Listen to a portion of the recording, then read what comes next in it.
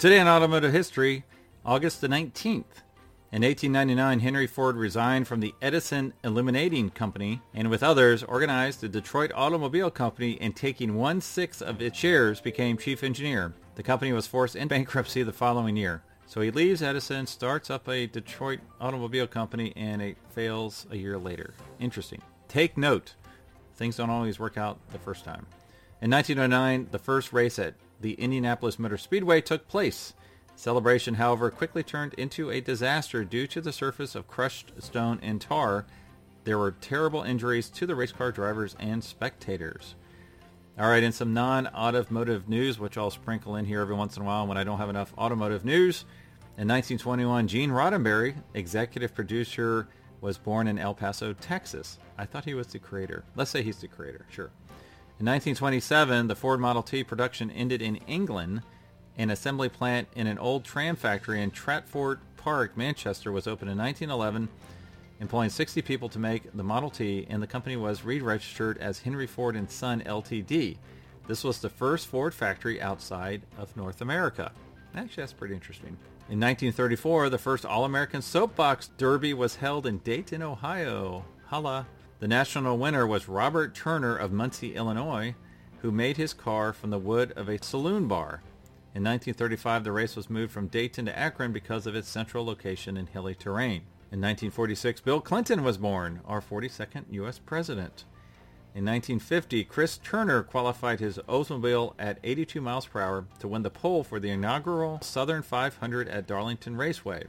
In 1952, Jonathan Frakes, actor Commander William T. Riker from Star Trek Next Generation, was born. That's kind of interesting. He was born on the same day as the creator of Star Trek. I wonder if they ever talked about that. In 1958, production of the Packard, the classic American luxury car with the famous slogan, "Ask the man who owns one," came to a halt. Studebaker Packard attributed the decision to lagging luxury car sales, but many Packard fans were disgruntled by the decision, which came shortly after Packard's acquisition of Studebaker. Many wondered why Packard, with his reputation for high-quality cars and knowledgeable management, would buy the debt-ridden Studebaker company.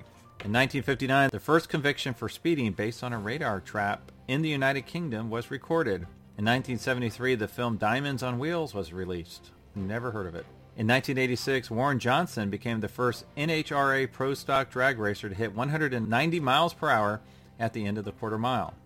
Now they're 300, 310, something crazy? In 2000, a 1964 Shelby Cobra Daytona Coupe was sold for $4.4 million, while a 1964 Ferrari 330 P3 reached $5.6 million at an auction in California.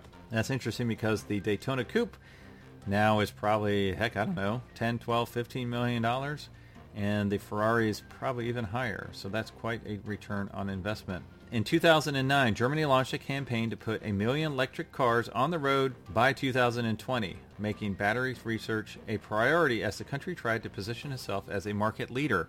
I'm not sure how well they've done up to this point. Thank you to our sources for this podcast, 365daysofmotoring.com, Haggerty.com, and thepeopleshistory.com. That is it for today in automotive history. I will talk to all of you next week.